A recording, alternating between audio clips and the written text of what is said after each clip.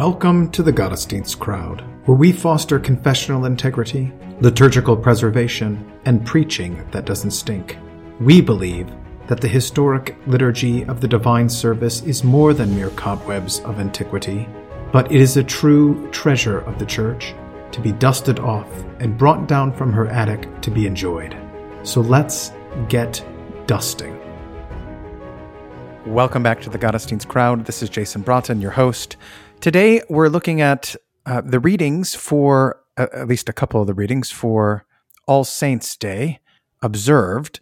And we have with us Dave Peterson, and welcome back. Thank you. So I'll go ahead and read the Gospel reading, Matthew, and then as we're going through, you might want to, as we're discussing the Gospel reading, then we'll bring in some of the other texts as appropriate. Sound good? Yep. All right, here we go. So it's Matthew 5, 1-12. Seeing the crowds, he went up on the mountain, and when he sat down, his disciples came to him. And he opened his mouth and taught them, saying, Blessed are the poor in spirit, for theirs is the kingdom of heaven. Blessed are those who mourn, for they shall be comforted.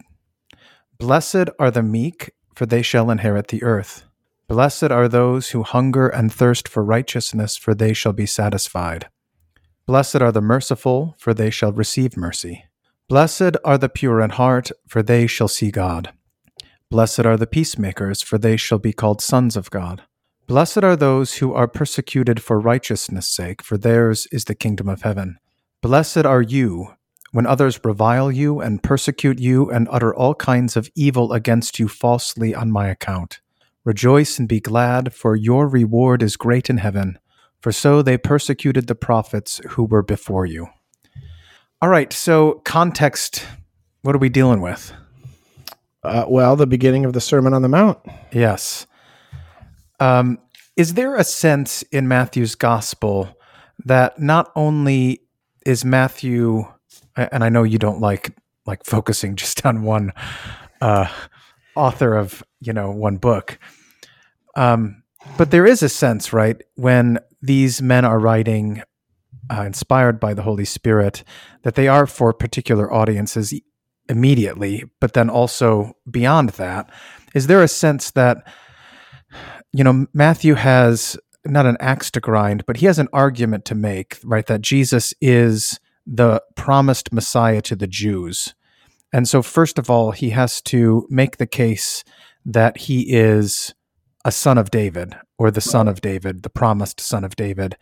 And secondly, that he is the prophet like Moses. So is there a sense in which what we see kind of being carried out is highlighting the ways in which Jesus is the prophet like Moses?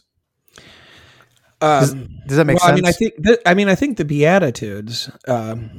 I thought where we were going with that is that this sounds like Proverbs, right? Well, it does. Aphoristic say, right? So, but it sounds like the Psalms as well, right? Well, right. Any of the wisdom literature, right? But I think right. So the Proverbs also have the kind of parallelism of Hebrew poetry that we're more familiar with the Psalms, but this does read a lot like the second half of the book of Proverbs, particularly chapters 10 and 11, where there's a lot of the what do they call that? The parallelism is opposite. I can't think of the term. Yeah, I don't know. Contrasting or something, right? But that's actually the easiest one, or the most common one, right? So. Yeah. You have these opposites set, so the righteous don't walk in the way of the counsel of the ungodly, or that's a psalm, isn't it? Well, anyway, but right, they're definitely. I think this is very much wisdom literature in any case, and I guess so. I wasn't. I think that's right on. I was going to make that. I was going to try to make that point, but I'm not sure where do you see I'm not against the Moses thing. I just wonder what you were thinking. Well, I mean, so if you think about our Lord's birth, right, it's similar to Moses. Yeah, right? But Matthew doesn't record it. That's Luke. Well, he records the fleeing, right? Okay, that's right. Yeah. Right. And then when I thought you meant the being drawn out, and yeah, that's right. No, he does. You're right. And when he comes back, it's all those who sought you. All those who sought to kill you are dead. Yeah. Just like with Moses when he flees. And then Yeah. you have, it's not like an exact parallel. No, I mean, but in some cases, right? So the transfiguration, Moses' face is transfigured, but all of Jesus is. When Moses goes up onto a mountain, he is taught. When Jesus goes up onto a mountain, he teaches. oh, nice. So you have some of these. I mean, again, it's not an exact parallel, but do you think, like, in the expectation of the Jews, they were thinking, well, he's not like Moses, or how is he? Like, they're looking for how he's like Moses, and so Jesus, because this is the major promise in Deuteronomy 18, that Right. that a prophet like Moses would arise, and so Jesus also. So I'm not saying these things didn't happen. Obviously, Jesus does these things, and I mean, in a sense, he is really the fulfillment of Moses, right? And his that promise there. But do you think, like, the way that these are recorded is meant to kind of demonstrate that? I mean, so you have all of the Sermon on the Mount is like not one-upping Moses, but saying, you have heard it said, but I say to you. So it's like intensifying Moses. Maybe I'd say it that way. Yeah, I like that. Intensifying Moses or distilling Moses. Yeah. Right. Because, and I mean, it's not distilling Moses, it's the opposite. I mean, right. Because Jesus is actually the source. Right. But right. There's definitely a relationship. You're absolutely right. And, those are great. Those are great points. I like that, particularly like the, Jesus goes up to the mountain and teaches. I think also, this Jesus speaking as one with authority is a callback to Moses as well, since all the other prophets are derivatives of Moses, right? But Moses is a derivative of Jesus.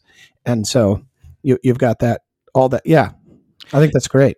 Now, is there any sense, I mean, and I didn't, to be honest, do much looking into this, if at all, but I'm wondering, is there a particular use of beatitude, like of the Makarioi, in, saying blessed are in the Old Testament, that is unique to what Jesus is doing here?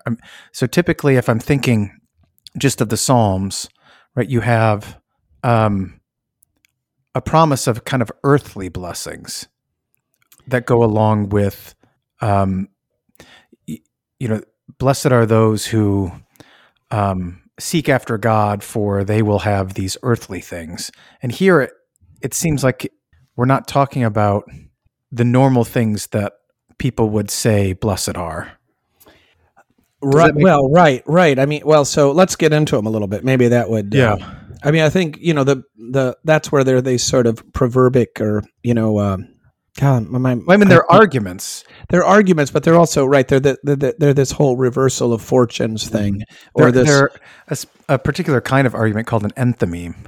Oh, yeah. There you go. I don't know. I've heard that word, but I don't remember what it means. An enthymeme is a kind of a normal syllogism that's missing one of its premises. Oh, so, for example, like if you've got that, all men are mortal, Socrates is a man, therefore Socrates is mortal. An enthymeme is missing one of those premises. So you'd have something like, all men are mortal, therefore Socrates is mortal. And you're missing the premise, Socrates is a man. So say like verse 3, blessed are the poor in spirit, for theirs is the kingdom of heaven. The 4 indicates a premise there. So you'd have something like, the missing premise is, all those who have the kingdom of heaven are blessed. The poor in spirit have the kingdom of heaven. Therefore, blessed are the poor in spirit. Huh. So it's a particular kind of argument, and it's used basically because it's not pedantic, right? So, I mean, if you had to include all those 3 statements, and it makes the hearer actually work a little bit harder, and it just leaves out something that is well known. Yeah. Right? So it's assuming that that all those who have the kingdom of heaven are blessed. And what that means, right? And so it doesn't fill that out for you, and so it's assuming that the Old Testament, or the scriptures on why those who have the kingdom of heaven are blessed. That's really good. That's nice. I like that. I had never seen that before. right, because you're just filling it in automatically, Right. You're not always consciously thinking about it. But that raises a question for us, I think, right? Because what does it mean to be blessed?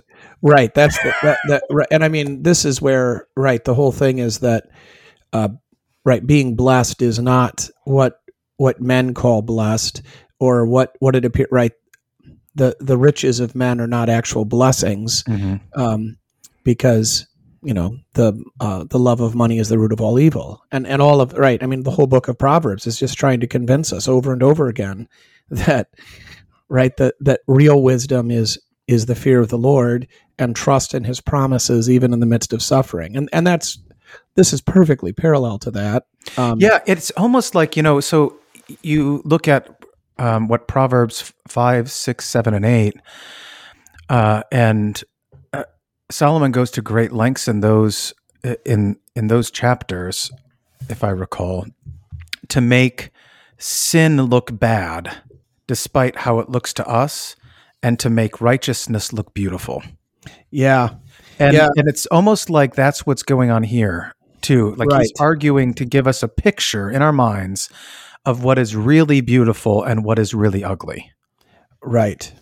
If it wasn't for the corruption, right, this is the whole Romans 1 thing. But if it, right, what's actually beautiful should be obvious to natural reason, or to, right, because it's just that we're living in such a bizarro world, and we're so corrupt that we really don't know what's beautiful. Yeah, the carnival is here year round. Yeah. And perversions are, I mean, yeah. So it's you're absolutely right. I mean, in a way, what right. So all true wisdom is godly wisdom. I mean, not all wisdom necessarily is salvific, right? But just recognizing the goodness of what's good and the wickedness of what's wicked, which even pagans ought to be able to do, and in fact often do better than post-Christian world. Yeah. So getting to the actual Beatitudes, what's the best translation of that Makarior? Is it blessed? Is it happy? Is it some, or do you just translate and then have to explain it more? And which do you choose? Yeah, I think blessed is the one, because happy is so shallow in our world. And it's right. I mean, so Aristotle uses this word. What? So is blessed. Blessed. I mean, okay. Well, I think I think you got to explain it, and but I think happy. I don't like happy at all. Content. What is he going to do? I mean, it is a theological word. Period. Fortunate. And so it's got to be unpacked. I mean, you can't just translate the word, charis is grace, and then walk away, right? Right. So I mean, this is also a theological jargon word that that's why, I mean, actually that's what Jesus is doing, right in this first 7 verses. He's, there's something else about, back to your logic thing, which I think is related, and that is this whole idea of the sort of beauty of wisdom sayings is to try to get it down to as few words as possible. So this is a skill that we have really lost. Neil Postman talks about this, where like the ancients just, they revel in trying to be able to say this as quickly and succinctly as possible in a way. And, since we don't know what's significant, we just blither on. And there is a kind of just podcast case in point. I know.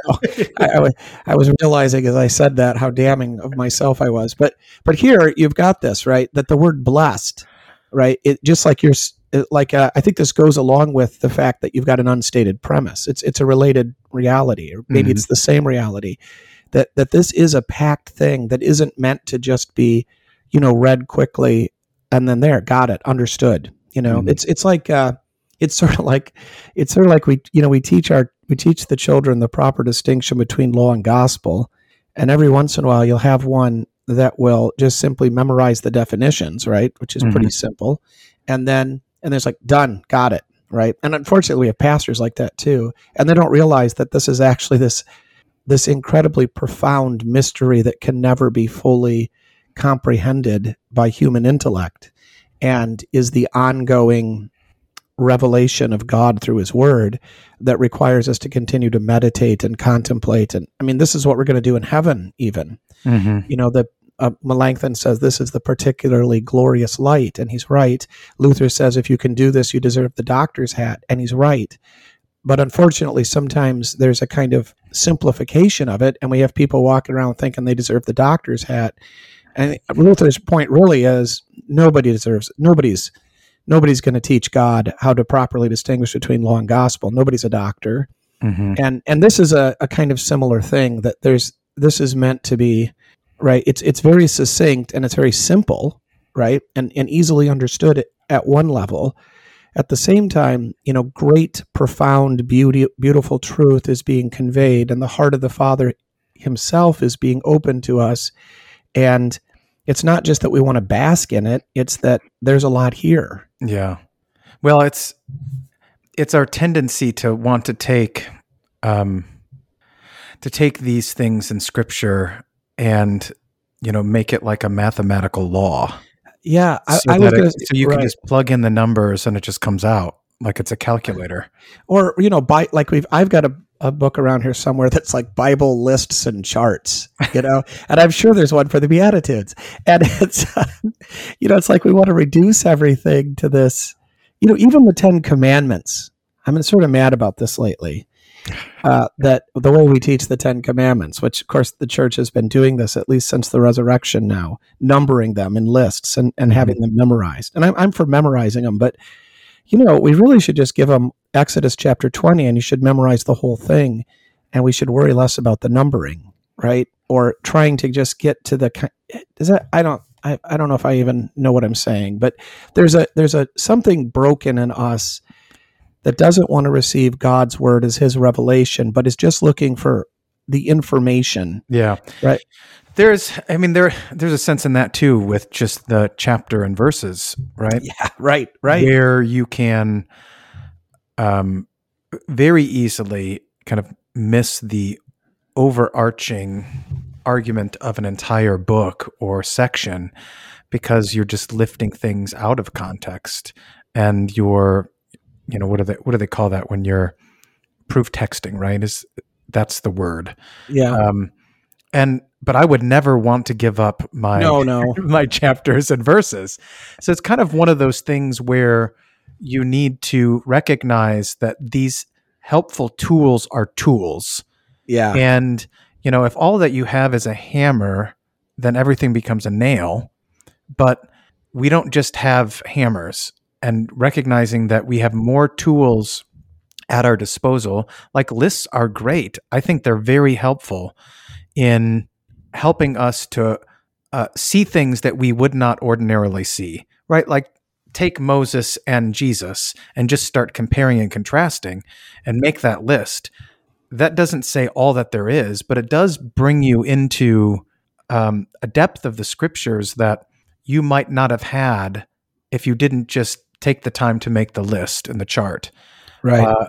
So I wouldn't want to throw all those out, but I wouldn't want to operate as though that were the end all be all, instead of going through the text and reading slowly so that you get the idea as you're reading, hey, you know, Jesus is a lot like Moses, you know, as you're reading through Matthew or even, and then making the list.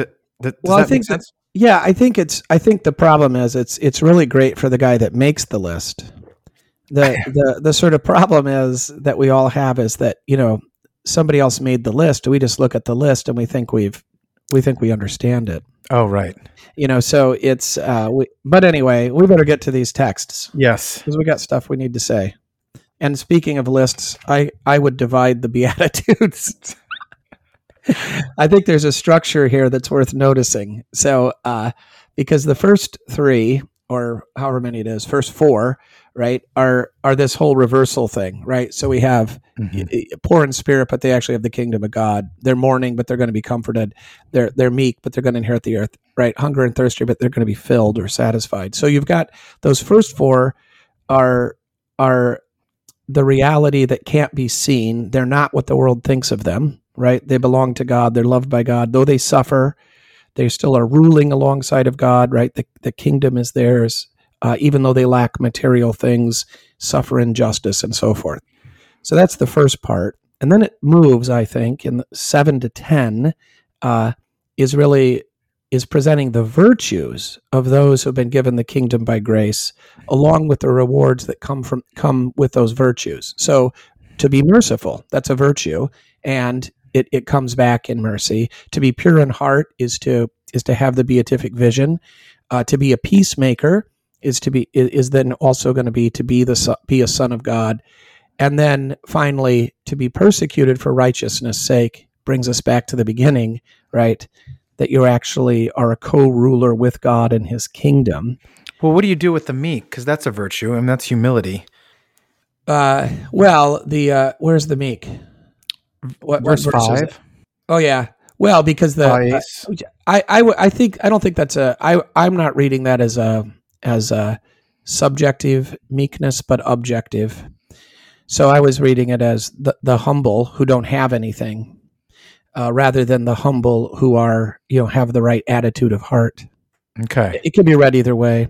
I mean, the word can, and I don't mean to say that this is strict, but I do think if you put it that way, there's a movement, or there's a division. I see what you're saying. Yeah. And then the last section is the most interesting, and I think actually the point that all this wisdom leads to, because there's this really key that it changes from third person to second person. Blessed are you, right? That it's sort of as though we've been talking, abstractly about other people, and then it's, oh no, we weren't talking about other people, right? Blessed are you when these terrible things happen to you. Rejoice and be exceedingly glad, because you're just like the saints who've gone before you, and this is the way that we're headed, right? So I think that that's really so there you go. I think the structure of the thing there is very helpful to sort of think about and to recognize the movement and the argument that's actually being made. So the argument is there are reversals. Here are and here's what the reversals look like. And then the second movement is these are the characteristics, or how did you put it? I said virtues, but right. Yeah, the virtues and the attendant rewards. Yeah. And then it moves to the second person.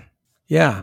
So, right. So you've got reversals. I shouldn't have used that language. I would say, but probably better than reversal is that things aren't the way they seem. Okay. Right. But yeah, there is this this promise of future reward. But then so that's the first part, right? You're poor in spirit, but you're gonna get this, right? You're mourning, but you're gonna get this. And but the virtue thing, 7 to 10, is that there is a reward now already in sanctification, right? That what God has wrought in us through the forgiveness of sins is its own reward, right? Already now. To obtain mercy, to see God, to be called the sons of God, to have the kingdom of heaven. Those are still in the future tense. Yeah, but some of them are, some of them aren't, or one of them isn't, I guess. But they're still in the future tense, but they're attendant, I think, right? So, blessed are the merciful, for they shall obtain mercy. So they have this funny thing so Wallace goes into this about, sometimes it is crazy. It sounds crazy to English speakers, right? But the future tense is sometimes used as a present reality, right? And so it's sort of like if we said, sometimes you can say, if I said, blessed are those who do their homework and study hard, for they will obtain an A, right? It might be, you don't have that now. This is delayed gratification promise, right? So fully in terms of temporal, right? This is a future thing you're going to be given. But I could also, if I said at the same time, blessed are those who study hard or do their homework, for they are learning, right? Or they will learn, right? Even though it's in the future tense, it's happening now because it's a conditional reality, right? So if I say, if you stop, or when you stop, I don't know, I can't even do it now. But when you stop crying, then I'll talk to you. So that sort of thing. It's going to happen immediately. Gotcha. Yeah, I see what you're saying. Yeah, it's I can't remember the exact language, but Wallace talks about this. He's really, I love Wallace. I love that book. And it's amazing how these tenses work. And they're so much more complicated than they appear. And again, in English, we do have this incredible weakness that we don't think much about aspect, whether, an action is ongoing or is completed, or it's just hard for us to think in those terms. And we also, we're just so kind of literal with past, present, future that we think of those more concretely than in a way they are, at least grammatically. Mm-hmm. So we sort of get, because English is just that's the main purpose of our tenses, right? Yeah. Is the Wallace book, is that what Beyond the Basics? Let me see. I got it right here. Yes, that's it. Greek Grammar Beyond the Basics. Okay. Yeah. Are you familiar with it? Do you use it? I have it and I use it periodically. Yeah. I'd sort of like reading a dictionary. It's a reference book. It's not a book you read straight through, but it's one of those. It's one of those things where I have this habit. I mean, I know this is pretty common. Lots of us do, right? You end up reading a dictionary for, you want to go look up one thing, and 45 minutes later, you're still perusing because it's so fun. Well, Wallace is like that too. I'll go to look up one thing and I'll just keep reading because it's so fun. Yeah, that's not me. Really? No. I would have thought our school library got a copy of the Oxford English Dictionary, full thing. Yeah. Well, I will do that. Fun. But you wouldn't do it in Wallace? Really? Yeah, no. Well, I like that kind of stuff. Yeah. Anyway, so I think that's the way I would argue on this. I think there's a structure here. Maybe I'm imposing it, and I do think it does work for what it's worth. That structure can be a kind of sermon outline. Mm. So, I mean, you could kind of follow this, and we do this, I think, instinctively a lot of times in preaching. Right, that we start. We're talking about the guy in the text, sort of like Nathan to David. Hey, there was this guy, and but then it ends up you, right? We always want to make this sort of application, and so then, how is this all functioning for the hearers then and now, as you're hearing these things, and Jesus is making this argument to us about what is blessed. What is actually blessed and how it is blessed. What is that conjuring in our minds? Are we nodding along? Are we looking at him like, I don't know about that. I mean, it depends, right? It sort of sounds in many ways there's correspondence between this religious reality and idea and Stoicism. Mm-hmm. Right. And I always say, Marcus Aurelius is the greatest Stoic, but it's easy to be a Stoic if you're the emperor. Right. Right. I mean, it does make it a lot easier. And I think, it depends when and where we're hearing this, right? When we're sitting in church on Sunday morning, and we're not under direct threat. Mm-hmm. It's pretty easy to swallow this stuff, but, and to believe it. Of course, it's much more difficult in the middle of pain and sorrow, which is why we need to learn it before we're there. Yeah. So that we can learn to confess it and prepare for it. So I think this is the problem again with kind of wisdom sayings is like this is a simple concept. It's not difficult, but in Proverbs, for example, you just keep saying it over and over again because even though it's a simple concept, it deserves attention. And it's one thing to know it intellectually. It's another thing to believe it. Mm-hmm. And we have to bring our intellect into line, or we have to bring our hearts into line with our intellect in this case, right? That this is what God says, and this is what I believe, and this is what's going to cause the decisions that I make and so forth. Mm-hmm. I mean, there's not really the gospel in this, if you want to go according to law gospel way. I mean, the gospel's all really implied, or it's almost like your premise that isn't stated. Mm-hmm. I mean, you do have this in, verse 4, this word for comforted is paraclete, right? So you do have that, kind of tie. What does it mean to be comforted is to have the Holy Spirit, right? Those who get back to those who have the Holy Spirit are believers, and the Holy Spirit forgives sins, right? I mean, and you've got a few other places where there's, mercy, of course. To see God is to have faith, and to be called the sons of God is to be baptized. To have the kingdom of heaven also is, to be a believer. But all of that, it does require kind of background information, or, the recognition that we're talking about. Yeah. So you said, well, how do you translate blessed? I mean, faith is another. I mean, this is a description of faith, right? Mm-hmm. But faith isn't a very good translation. But that is ultimately to be blessed, is to be at peace with God through the forgiveness of sins and the reconciliation that he has won, and to wait and to trust on him. I mean, you could also say this is the fear of the Lord, right? Yeah. I mean, it's all the same kind of thing. So what's it doing to us? I think what it's doing to us is catechizing us. Yeah. So what kind of thing do we have now in our day that is similar to this kind of beatitude type of speech? I mean, is it like a toast? Is it? I don't think we have it. Is it like a congratulations meme? I don't think we have wisdom literature today. I think nothing that passes for it. Probably memes, because we've become so visual. It's got to have a picture. Yeah.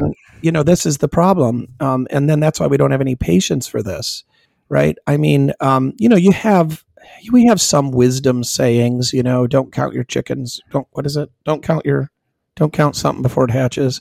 We have these sorts of things that are, proverbial old wives' tales or cliches that go about.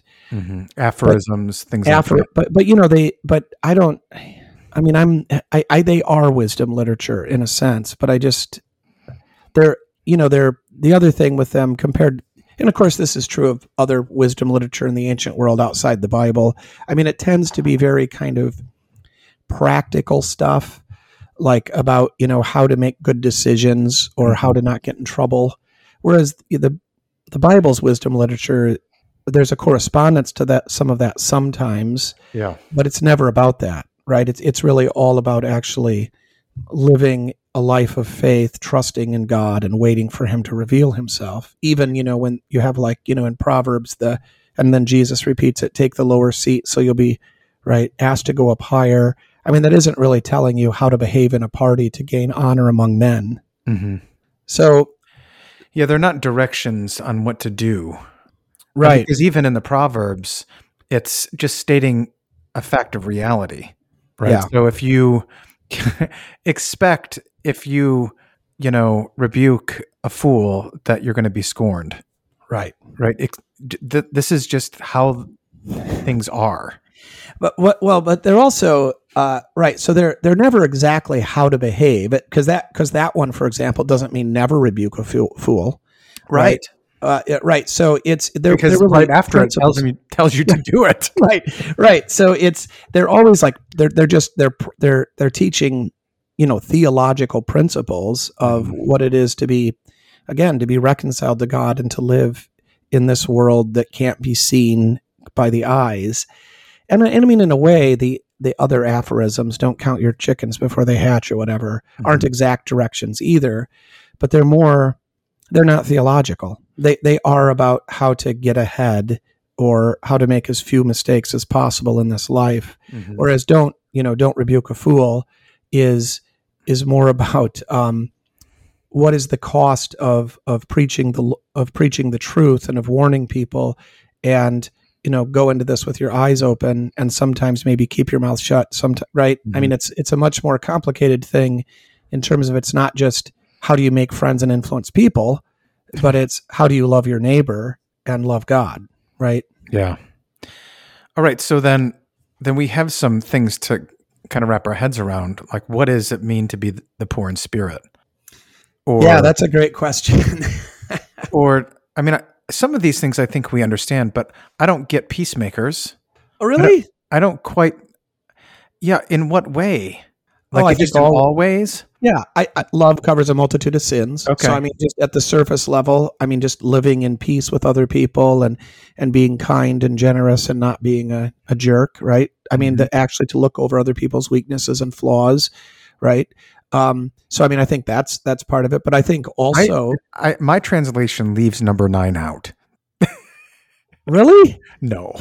Oh, your own personal translation. Yeah, I thought you meant the ESV. I'm reading the Jefferson Bible, and there we it go. Crossed out, "Blessed are the peacemakers." Right, you're not interested in it just being says, nice. It just says, "Blessed are the pure in heart, for they shall see God and shall be called sons of God."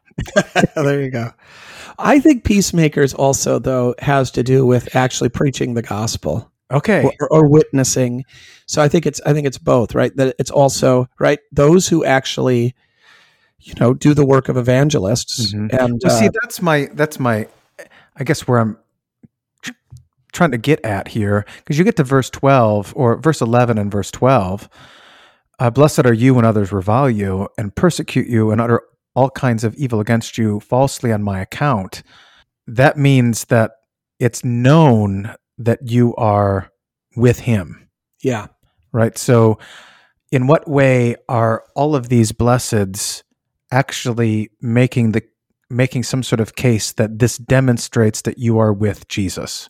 Yeah. Does that make sense? Right. Yeah, I think they all do that, right? That every one of all of these things in the first half of the statement are the consequence of faith. Okay. Right? You're poor in spirit.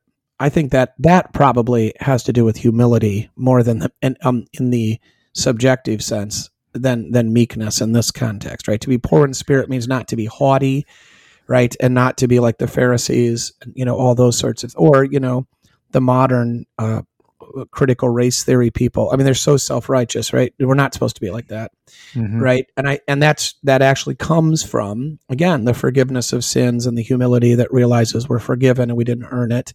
I think that actually mourning, that in this context, there's a certain sense that, of course, people never like hearing this, that unbelievers aren't capable of actual love.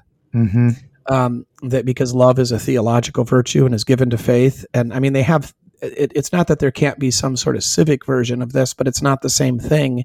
And therefore they can't mourn. Mourning is how you love people who have died. And because we have such a bond with our brothers and sisters in Christ, we feel this much more deeply than unbelievers. Right. And so, and also then, of course, right. Otherwise, and that's where the comfort comes. And here's your sort of probably your All Saints tie, right? That, yeah, your mourning is legitimate and it's appropriate, right? I know this is kind of common pastoral, advice to those who mourn, but this is what we're frequently telling people. It's okay. In fact, it's right to be sad. Something would be wrong with you if you weren't sad. Yeah. And, so this is the appropriate response. It would be inappropriate to despair and to wail as though we did not know that your loved one lives and you'll see him again. But, right. So, I mean, that's, again, I would say that's right. I mean, so on the surface, it looks like that could be true of unbelievers, but it isn't. Not just that they won't be comforted, but they can't really mourn because what they're doing is inappropriate. Either they think the person's gone forever and they think they're going to be gone forever, and they can't be comforted and they can't love the same way. Yeah. So anyway, you could go walk through the whole list. I think all of these are actually consequences. So even in the first half where they're sort of on the surface, they look like negative things, right? Who wants to be poor? Who wants to mourn? Who wants to be meek?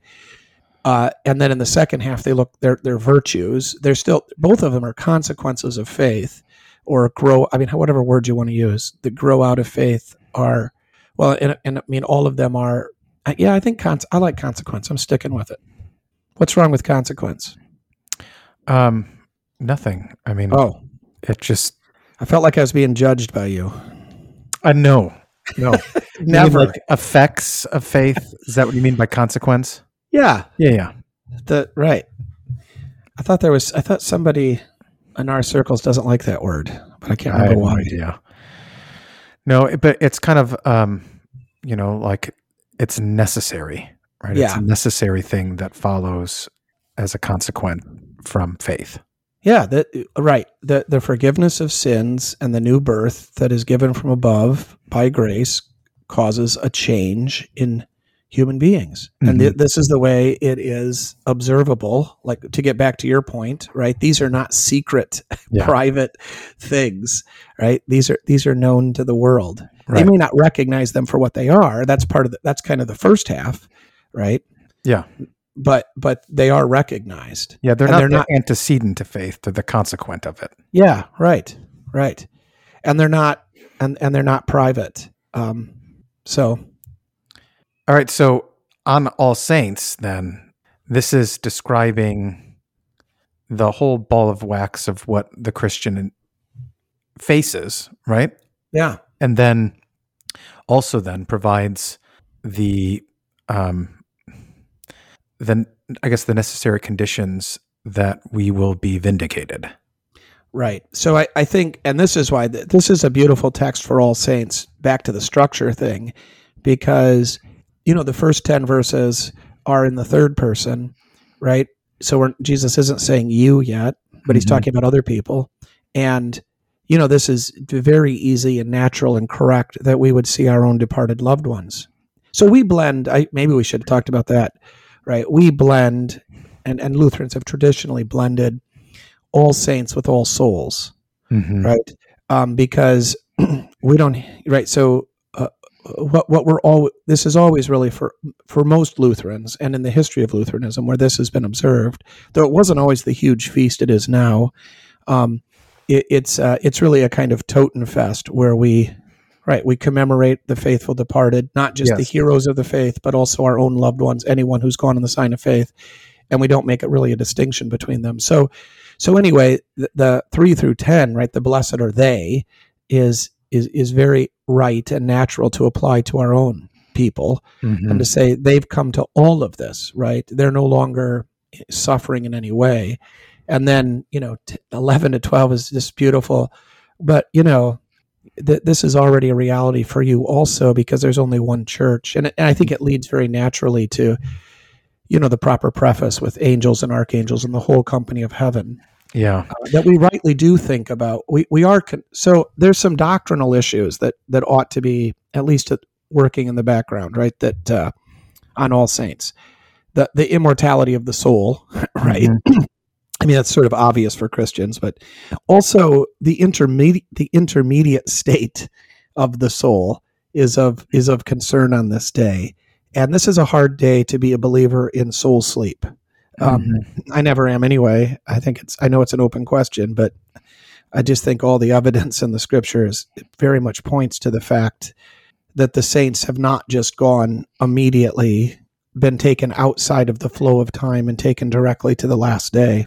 And there, I don't want to get into it, but in any case, it would be irreverent to speak about the intermediate state of the soul of the faithful in a way that would deny that they are currently, right now, being comforted and enjoying these things Mhm. and praying for us. So, because those are important promises that are made in Scripture, and how you want to get around that, if you want to kind of go with Luther on the soul sleep thing, good luck. But don't by all means, don't deny the Christians on earth the comfort that they deserve with these promises. Right, that they are at rest or at Abraham's side, or Yeah, seeing the face of felicitous. Jesus Yeah, right, and that it right with exactly. Christ Right, and that in this paradise. then will be all that, right. In fact, I'm glad you brought up that list, because I was going to point out, John Stevenson's eschatology volume is very useful in preparation for this day, and he has a whole section on the part 2 of the book, The End of Man, the Microcosm. And so it's about temporal death and all this stuff. He's got this great list on page 38.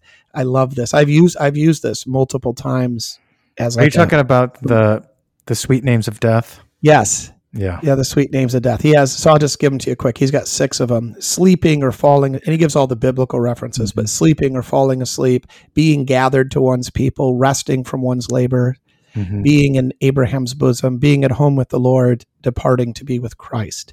And I think that new Gerhardt volume, I mean, it's not that new, it's quite old, but the new translation of Gerhardt with hell and the end of things. Yeah. I left my copies at my house, so this morning I didn't have it. But I think, it seems to me, I haven't looked at it real deeply yet. I think he has a list like that too. And that could be a marvelous way. Oh, maybe it's Peep. You know what? I think I used the Pieper one before I found the Stevenson one. But yeah, Pieper has it on temporal death. It's actually in a footnote, and then he has a nice Luther quote about it in the footnote. But it's an entire listing of the sweet names of death, and he has gathered unto one's fathers, seeing the face of Jesus in Revelation 22. With Christ. Yeah. And all the other ones you've mentioned, It's worth. I've used that. I don't know if I've ever used it on All Saints. I've used it at funerals. Yeah, I just used it at a funeral, actually. Yeah, good. It's very comforting, and I think it's appropriate to teach people that these aren't cliches or euphemisms. These are descriptions in God's own word of the reality, and I closed the book, but Stevenson has this thing about gallows humor that tries to mock death, but it's sort of shallow about, like kick the bucket and that kind of stuff. And let me see if I can find it real quick. I just closed it. Well, that is actually good. I mean, it is a way of reframing the reality properly, right? Yeah. I mean, that's kind of what these Beatitudes and even what the Proverbs are doing, right? They're describing what is actually the reality, despite what our fallen flesh sees or feels. Yeah, the problem with the sort of gallows humor has its place, but the problem when it comes to death with this kinds of phraseology, I think, is that it's irreverent. Yeah. And so there's a time to mock Satan or to mock, right? Oh, death, where is thy sting? But when we shouldn't speak of the death of our loved ones with these kinds of crude expressions. No, and certainly not, it'd be insensitive. So anyway, it's a great section. Those chapters, it's probably only 15 pages, but useful preparation for funerals or for All Saints. Yeah. So what are you preaching? Oh, I don't what's know. Your theme? Sorry. My theme. Yeah. Well, you want to talk about a little bit let's look at Revelation. What is it? Reading. Revelation 7. Isn't that it? That's it. Okay, I'm just jumping to it. So, I 9 to 17. 9 to 17, or you can start at 2, which is what I do. Do you really? Yeah, I love making these readings longer. I shouldn't probably say that in public. My people might find out we're reading longer. They don't know what the lecture, right? I could read anything. They'd know if I didn't read Luke 2 on Christmas Eve, and there's a few others, but if I make them longer, they don't know. You're right.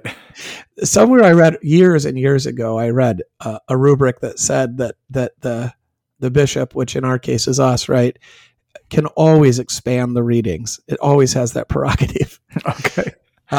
It's hard, I love the Bible, so anyway, I love this. This is great if you start in 2. Then I saw another angel ascending from the east, having the seal of the living God, and he cried with a loud voice to the 4 angels to whom it was granted to harm the earth and the sea, saying, "Do not harm the earth and the sea and the trees, till we have sealed the servants of our God on their foreheads."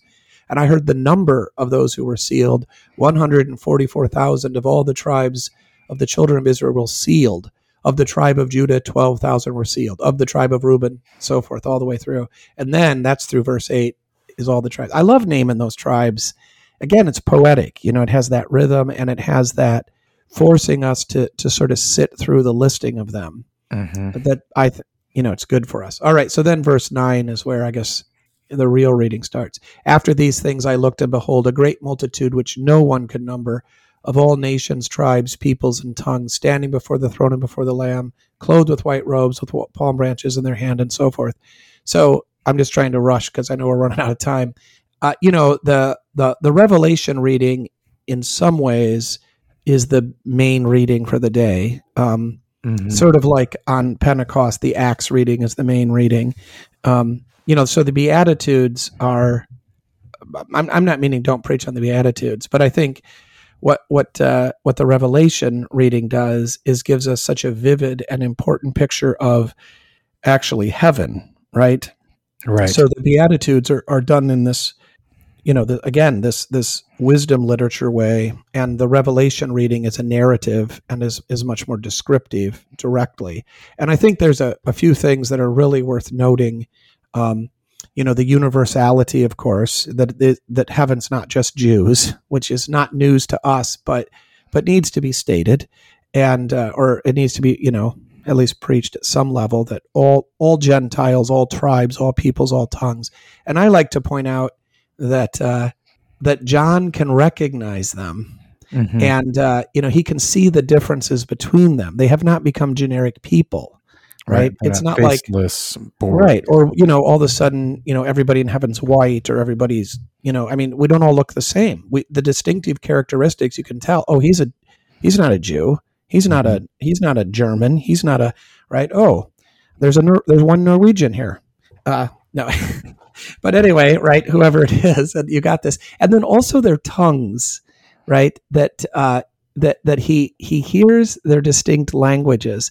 This is, of course, the continuation of Pentecost, and the reversal of the curse of Babel is not that we go back to one language, but the reversal of the curse of Babel is that it's no longer a curse, right? And that all languages are blessed, yeah, right? And all languages are not only capable of preaching the gospel and praising God, but they are doing it. And here we see it in heaven. They don't all start speaking Hebrew. Yeah. So I think you just said something really, really profound that I wonder if we could talk about that in relation to the Beatitudes. You said that here we see the languages are still there, and it's a reversal of the curse of Babel, namely that it's no longer a curse, but it's a blessing. In what way is that going on with what our Lord is saying? Like, so post crucifixion, resurrection, ascension, that these things that were seen as curses are no longer curses, but they are tidings of goodness and being fortunate and blessedness. Yes, but only in the rear view mirror. Yeah, right? yeah. But he's telling us about it beforehand. But, right. But absolutely. Because, like the cross, right? The cross is his glorification, even though it's this great injustice and wickedness. But so I think we talk about this a lot. We talk about suffering. And the example I always use are the Marines, right? Yeah. With the Marine kid, or the kid in boot camp, right, in the middle of it, wishes it would be over and wishes it was easier, right? He just wants to take a nap, and he can't take a nap. But afterwards, he's proud of his suffering, and he recognizes it was formative and that it's made him strong, right? No Marine says, I wish boot camp would have been easier. In fact, they all say it was harder when I went through, right? Right. And it's this like is we do with seminary. Yeah. Right. Well, we do with everything. I mean, it's so ridiculous. But when I was in high school, I had to walk school uphill both ways in 6 feet of snow, barefoot, and I liked it. That's right. So I think that's exactly right. That these things that we are in fact being blessed through our sufferings and through the crosses that God gives. It's not as though he gives them, right? They're not tests in the sense of he's going to see if we're good enough or not. They're actually, they're trials. They're strengthenings. And also that he has made all things new. Yeah. Right? So this is no longer a mark of, these things are no longer marks of being cursed, but rather of being blessed. Yeah. Yeah. Whether or not we receive it that way. And, and we can't always receive it that way in the moment. No. Because we are of the flesh, and even Jesus, chafes. We have the whole Garden of Gethsemane thing. Yeah, yeah. Not that he's asking for it actually to be removed, but that's a kind of bit of indirect speech where he's really saying, you better go with me, I kind of come down with Fritz on this point. I think he's more concerned not about this actual suffering, but about the forsaking of being forsaken by his father. Yeah. His whole goal is to please his father. And Right. he knows that taking on the sin of the world will make him be rejected by Yeah. him. Right. What he's saying is, look, I'm doing this, right? And Right. I'm going, and you need to keep your promise and come with me. Mm-hmm. And yeah, I'm going to be forsaken, but I'm looking to the other side. Yeah. And so it's like when you're getting ready for work in the morning, and your kid comes out of the bedroom, and you look in there, and the bed's not made, and you say, are you going to make that? Are you going to make your bed? Right? It's not actually a request for information. It's a command. Right. And in a similar way, when Jesus asks for this to be, the classic example, does this dress make me look fat, or whatever it is? And we would do this all the time in normal speech, and Jesus does it regularly. The Bible does it. Mm-hmm. Cain asks, "Am I my brother's keeper?" Right? It's not like he's trying to figure that out. Right? He's telling God, "I'm not my brother's keeper. Why are you asking? You shouldn't be asking me this. It's inappropriate for you to ask me where Abel is." Right? That's the statement that he's making. And so similar thing, right? Take this cup from me doesn't really mean take this cup from me. Yeah. It's a plea between a son and a father. Not that he doubts what's going to happen, but he's saying, look, I need you. I love you. You got to come with me, and you got to keep your promise and be on the other side. So yeah, I think you're right. The forsaking, the forsaking is the suffering. Yeah. So I don't remember how we got there. I don't either. It was fun though for Yeah. me. Well, anyway, so this whole heaven stuff, back to this, it is glorious, this Revelation reading. And again, so back to the Beatitudes. These are the ones who have come out of the Great Tribulation. And so, the commentator's like, oh, which Great Tribulation? I think everybody that dies comes out of the Great Tribulation. The Great Tribulation is to live on this side of glory with the ruler of this world tormenting us. Mm-hmm. And, it's a great tribulation to be a Christian in an evil world. Mm-hmm. And, and I don't mean that, everybody suffers the same, but everybody suffers in a way that's appropriate to him. And we get the crosses that are good for us. And if that means, being the deacon from Rome, whose name escapes me, that gets roasted alive. Lawrence, right? Yeah. So if you're Lawrence and you get roasted alive, that's good for Lawrence. And did he suffer worse than you did? Well, nothing has befallen you that is not common to man. Mm-hmm. You're getting the cross appropriate for you. If you want to be roasted, go ahead, pray for that. But I don't think actually Lawrence's suffering is worse than yours. Right. Is the point. And it's not unique a contest. To each person. Yeah. I mean, there are degrees made in that way, right? Right. There are degrees of glory, and it may be that Lawrence's glory in heaven will be greater. His bliss won't be greater. His happiness won't be greater. Right. I mean, we'll all be in the presence of God, but we're not going to all be equals. There's still a hierarchy in heaven and order. But we're not going to be, there's no jealousy, there's no oppression, there's no tyranny. But we also, we don't know, you could get to heaven and find out Lawrence's deeds aren't as great as they seemed. And, your grandmas were actually spectacular and unseen by the world, or unnoticed for the most part. Yeah. So, that seems like C.S. Lewis's The Great Divorce, right? Right. I don't know. I think I don't actually expect that to be the case. But it's worth stating and noting that there will be surprises, right? And there are great good works of faith and mercy that are going on that we are oblivious to, because just like we can't recognize beauty. So you get that great thing. They've come out of the Great Tribulation. They've washed their robes, made them white, right? And they're before the throne of God, and they serve him day and night in his temple. And then you have this almost direct correspondence to the Beatitudes, right? They shall hunger no more, nor thirst any more. The sun shall not strike them, nor any heat. Mm-hmm. So, and waters and tears. So the comforting. You don't have every Beatitude listed there, but you certainly have 3 or 4 of them. Yeah, no, definitely. Yeah. All right. So, what are we going to preach on this? I don't know. Well, what about just, for the purists, transfer or not? Oh yeah, I like the transfer. There's that rubric in SB&H Service Book and Hymnal from 1953 or 51 that says you may every year transfer or observe rather Reformation on the last Sunday in October and All Saints on the first Sunday in November. All Saints has become this huge festival for modern American Lutherans. It's kind of replaced Reformation, which I don't like. I love All Saints like everybody does. It's kind of like everybody's favorite Sunday because it's so comforting and the music is not Lutheran. And so it's really spectacular and fun to sing. It is a great Lutheran. Day. Which hymns are like Scandinavian? Oh, Scandinavian Lutherans. Yeah, well, they're not German Lutherans. Yeah, okay, fine, whatever. Scandinavian Lutheran hymns. I mean, I suppose you get one of those for all the saints, which is Anglican, yeah. Right?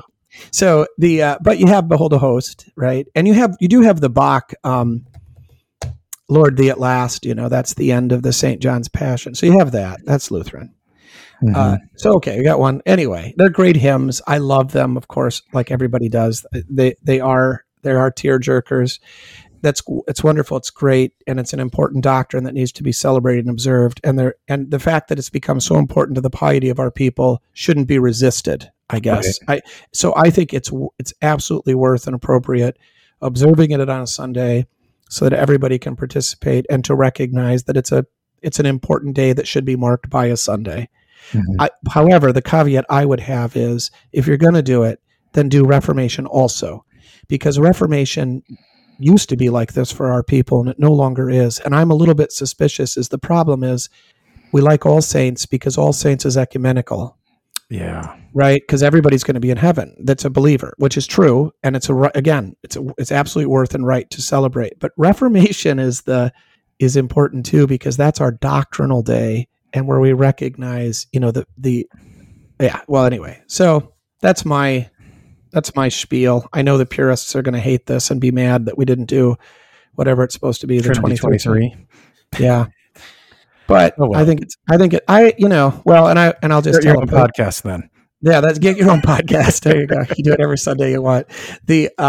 I did actually, and to my embarrassment, when I was first at Redeemer, like the first or second year, we had a joint Reformation or joint All Saints. It was midweek with some other good congregations in town, and so we tried to make a big deal of it. And I said, well, I'm not going to do it on Sunday also because then you won't come on Thursday or whatever day it was. And they didn't come on Thursday anyway. And on Sunday when it wasn't All Saints, they were mad. People were mad, and I don't think they were going to throw me out over it, but I didn't find out because the next year we did it. And I felt, I think that they were right and that they have the right to kind of say, this isn't like they're asking for something outrageous. Right. It's sort of like Trinity Sunday. The Trinity Sunday was forced on the clergy by the lay people because of their piety. And I think we have a similar, but that wouldn't be the case today. No, they wouldn't care about Trinity today, but they care about All Saints. Yeah. And pious people care about All Saints. Yeah. So let them have it. Yeah. Excellent. Thanks for your time, Dave. Thank you. God bless. Talk to you soon. Bye.